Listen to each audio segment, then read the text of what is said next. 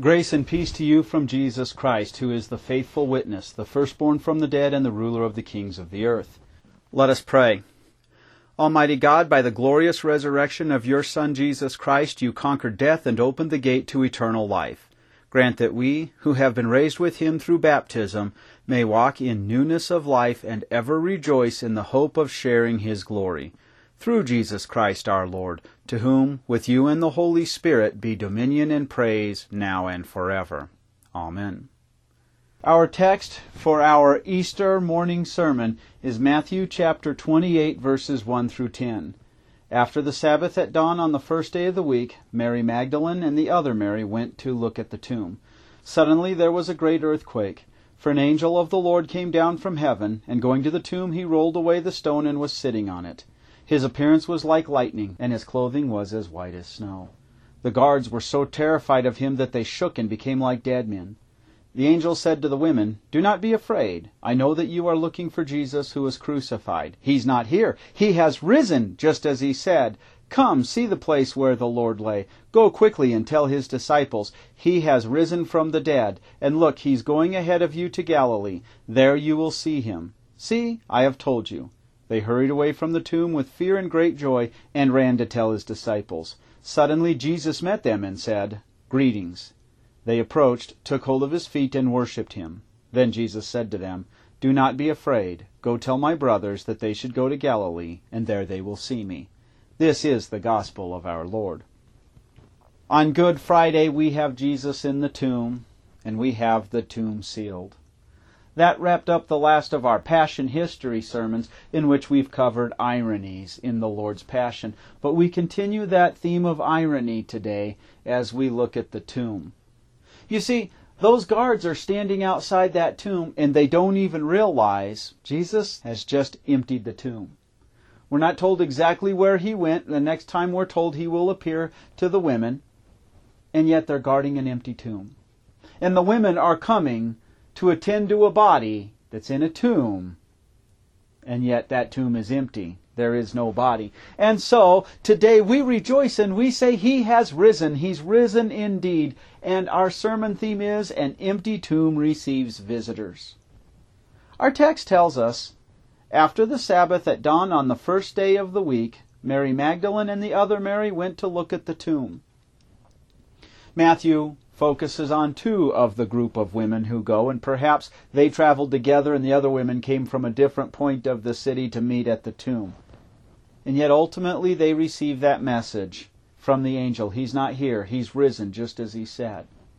There's an irony here that these women with servants' hearts, these women with loving hearts, they love their Lord. They knew he was the Messiah, and they come to tend to his body, and yet they do so out of great love, but unbelief. I don't mean this as a vicious, horrible unbelief. Simply put, Jesus had told them over and over again that he would rise. Just as the angel said, he has risen, just as he said. This is comfort for you and I as we look at the ironic unbelief from such grateful hearts, because we love the Lord. And yet you and I stumble into sin. You and I miss things that God's Word states so clearly, and we daily need to be reminded that we are sinners who need a Savior. And we daily need to be reminded that we don't earn our forgiveness, and yet our sins weigh us down. We daily need to be reminded we have a Savior who has washed our sins away. And so we look at an empty tomb receiving visitors, and we see ironic unbelief from such grateful hearts. And yet it's comfort for us, because God also comes with the comfort of his Word, even when you are confused. Now, on Good Friday, we saw how the chief priests and the Pharisees came to Pilate to secure the tomb, because they wanted to make sure that nobody thought that Jesus had risen. They placed a wax seal over that tomb that, if broken, the person who broke it would end up being accountable to Pilate themselves and could suffer the death penalty, could even be crucified. We saw the irony that a guard is posted there. Jesus has apparated out of the tomb as the women are on their way, and we're told in verse 2, suddenly there was a great earthquake. For an angel of the Lord came down from heaven, and going to the tomb, he rolled away the stone and was sitting on it. His appearance was like lightning, and his clothing was as white as snow. Jesus doesn't even bother opening up the door. Poof, he comes out. But then, while humans have set the stone there, any human being that breaks that seal on that stone is going to be answerable up to the death penalty. And so God resolves the problem. He sends an immortal being, someone you cannot kill, someone who they could not touch. An angel rolls the stone away, and it seems that he knocks it over so that that stone cannot be placed over that tomb for Jesus again. And he sits on it. Man makes his plans, and the Lord laughs. There's an ironic display of power here. The human beings do everything they can to make sure that God does not raise the Savior from the dead. The Savior just apparates right out of that tomb, and then an angel shows up to make it abundantly clear, this is God's power. Man did the best he could, and the Lord laughed. This is comfort for you and I because God is omnipotent. Whether we face the terrors of death ourselves, God has defeated it. He's all-powerful. Whether we face in this life vast armies coming from invading countries or plagues or other things, God's all-powerful. And there's comfort because God has made a promise to you. I have given you faith, and I will keep you. I will keep you secure in your faith. Nothing is going to separate you from my love. But then, that guard that was posted there in order to prevent people from entering the tomb, we're told at verse 4 about that guard. The guards were so terrified of him that they shook and became like dead men. Terrifying. That angel was a message of terror for those who would put a hindrance on the message that Christ has risen. The other Gospels tell us that after these soldiers overcame their terror, they ran and tattletaled on the events that happened. The Roman soldier was highly disciplined. The Roman soldier was taught not to break ranks. And yet, God laughed at their training. He sent an angel, and the angel's appearance was a strong proclamation. This was the tomb of the God-man, and he has emptied it. And all of your guarding, all of your terror is nothing to the Lord's army. And so there's an irony that angel's appearance was a message of terror for the unbelievers. Just as God's law, His 10 Commandments, constantly accuse us. You have broken these in thought, word, and deed. And that terror reminds us how desperately we need a Savior, and that while God is all-powerful, we are not all-powerful, and we cannot stand up to the condemnation of the law. This is why we rejoice and find comfort in the empty tomb, and that angel whose very appearance was a message of terror for some, was a message of comfort for others. The angel said to the women, "Do not be afraid. I know that you are looking for Jesus who was crucified. He's not here. He has risen, just as he said. Come, see the place where the Lord lay." For some who deny the Lord, for those who despise the Lord, one way or the other, they will end up looking at Him with terror, often through the terror of the flames of hell. But for those who love the Lord, for those who have faith, even as we already covered at times when that faith is confused, the Lord comes with the wonderful words of comfort. I have defeated your sin. I have defeated the grave, just as I promised. And He promises you that He will raise you up from your grave and give you eternal life. And He promises you that He is ruling over all creation to keep you in your faith. And so, an empty tomb receives visitors. We see ironic unbelief from such grateful hearts. We see an ironic display of power when man has tried to prevent God's power. And we see ironic terror for some, yet comfort for others. And now, what's the message He gives them after the fact that He tells them He's risen and go look and see the tomb is empty? Verse 6, He's not here, He's risen just as He said. Come see the place where the Lord lay. Then verses 7, the angel says, Go quickly and tell His disciples, He has risen from the dead. And look, He's going ahead of you to Galilee. There you will see Him. See, I have told you. Who does God send to tell the apostles that He is risen? He doesn't immediately appear to them Himself. He sends the women. You and I often can battle the temptation that we would like God just to appear to us and tell us His will in life. Yes, I want you to take this job, and I would like you to say this, this, and this to that person. Instead, how does God work? He says, I had sinful human beings, inspired by my Holy Spirit, record the Word, and I speak to you through the Word, the Bible.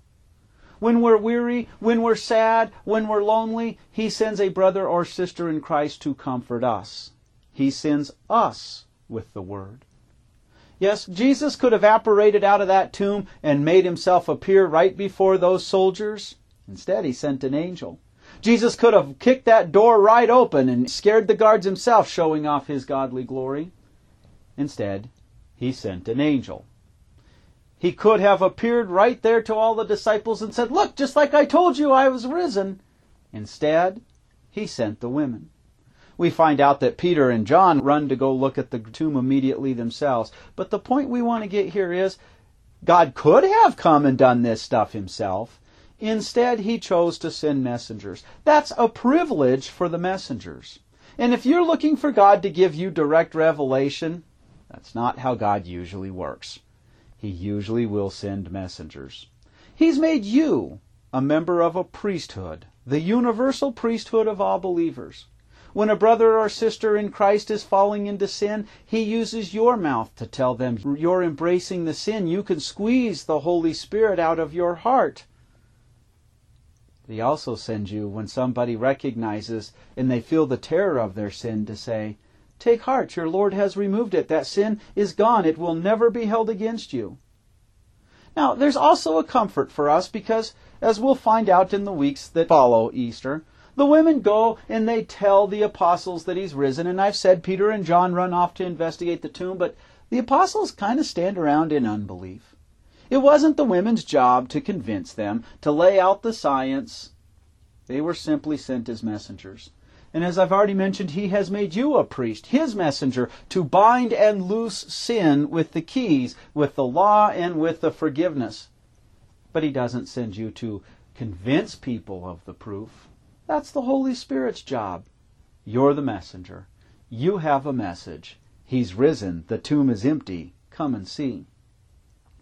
Now, I've been covering how we would like the Lord to come and talk directly to us and give us direct revelation. However, in verse 8 we're told, they hurried away from the tomb with fear and great joy and ran to tell the disciples. Suddenly Jesus met them and said, greetings. They approached, took hold of His feet and worshipped Him. Then Jesus said to them, do not be afraid. Go tell my brothers that they should go to Galilee, and there they will see me. It's after He's already instilled the faith in their hearts to believe that He is risen that He appears before them. It's after they've been given the commission by a messenger, an angel, to go tell others that Jesus reaffirms us.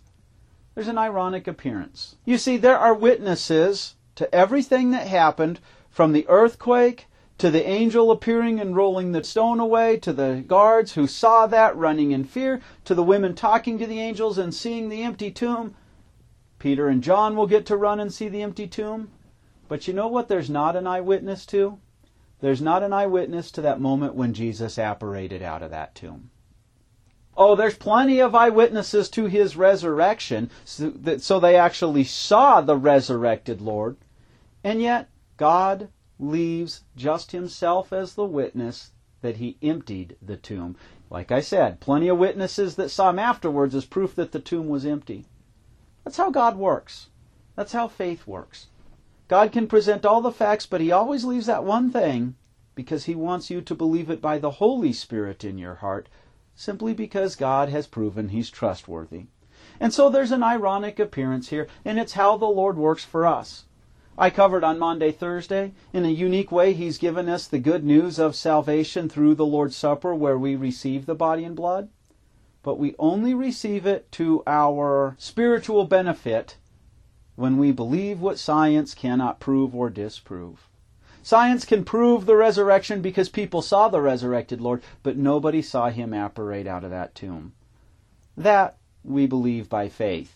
But there's so much evidence that we'd be fools not to see it. And so, today, as we wrap up our sermon on ironies, we see an empty tomb receives visitors. Ironic unbelief from such grateful hearts, yet the Lord would use the angel and appear to them to give them the right belief. An ironic display of power as men tried to prevent the message of the resurrection. God laughs, apparates out of the tomb, and then sends his angel and an earthquake and everything. And so we see an ironic terror for some, and yet that angel's appearance in the empty tomb was comfort for others, for the women, for the believers, for those who loved him. Those women became ironic messengers, and then the message that they shared would be recorded by men like Matthew, Mark, Luke, and John, and each would record it from a different perspective, but their witnesses do not conflict. They put together the full story. We see God has made you a messenger of his resurrection as well. And it's then that we see the ironic appearance. The Lord does not appear to us in the times and dates in the way that we would want. He does it in a way that makes it absolutely necessary that we have faith, and yet he's provided everything we need for that faith, and to show us he's risen. This is your salvation. And now, may the God of peace, who through the blood of the eternal covenant brought back from the dead our Lord Jesus, that great shepherd of sheep, equip you with everything good for doing his will, and may he work in us what is pleasing to him, through Jesus Christ, to whom be glory forever and ever. Amen. Let us join together in the prayer of the Church for Easter. Heavenly Father, God of grace, you have brought us into a new and living hope by the resurrection of Jesus from the dead. Christ is risen. For as in Adam all died, so in Christ all will be made alive. He is risen indeed. He was delivered over to death for our sins and raised to life for our justification. Alleluia. We marvel at the love you showed by your willingness to sacrifice your Son to pay for our sins. We bow down in adoration at your mighty power, which raised him from the dead. We praise you for sending the true life and light into the world. Lord Jesus, God of grace, you have filled our hearts with resurrection joy by your victory over sin, death, and the grave. You have conquered the darkness and given us comfort and hope. With the church of every age, we offer you unending praise, for you have crushed Satan's head and have removed our guilt. You are risen. Dear Savior, we who are weary and burdened come to you for rest, knowing that because of your perfect redemption, there is now no condemnation for us. You are risen indeed. Take away our doubts and fears, and daily renew in us the joy of our salvation. Alleluia. Holy Spirit, God of grace, you have called us by the gospel and brought us to saving faith in our risen Lord. We glorify you for opening our eyes to see the light of life. Keep us with Jesus Christ in the one true faith. He is risen. As we journey through life, make us yearn for the day when you will give eternal life to us and all believers in Christ. He is risen indeed. We ask you, O Lord, to remember our brothers and sisters to whom trials and troubles have come. We ask you, Heavenly Father, to rule over creation, that you can put this coronavirus into recession so that we can gather again in safety and security around your word and sacraments. Keep our flock strong during this time and keep us well fed, Lord. We ask you to work through doctors and nurses to save lives of those who do contract this. And we ask you to work through the scientists to develop cures and vaccines. Hear us, Lord, as we bring you our private petitions.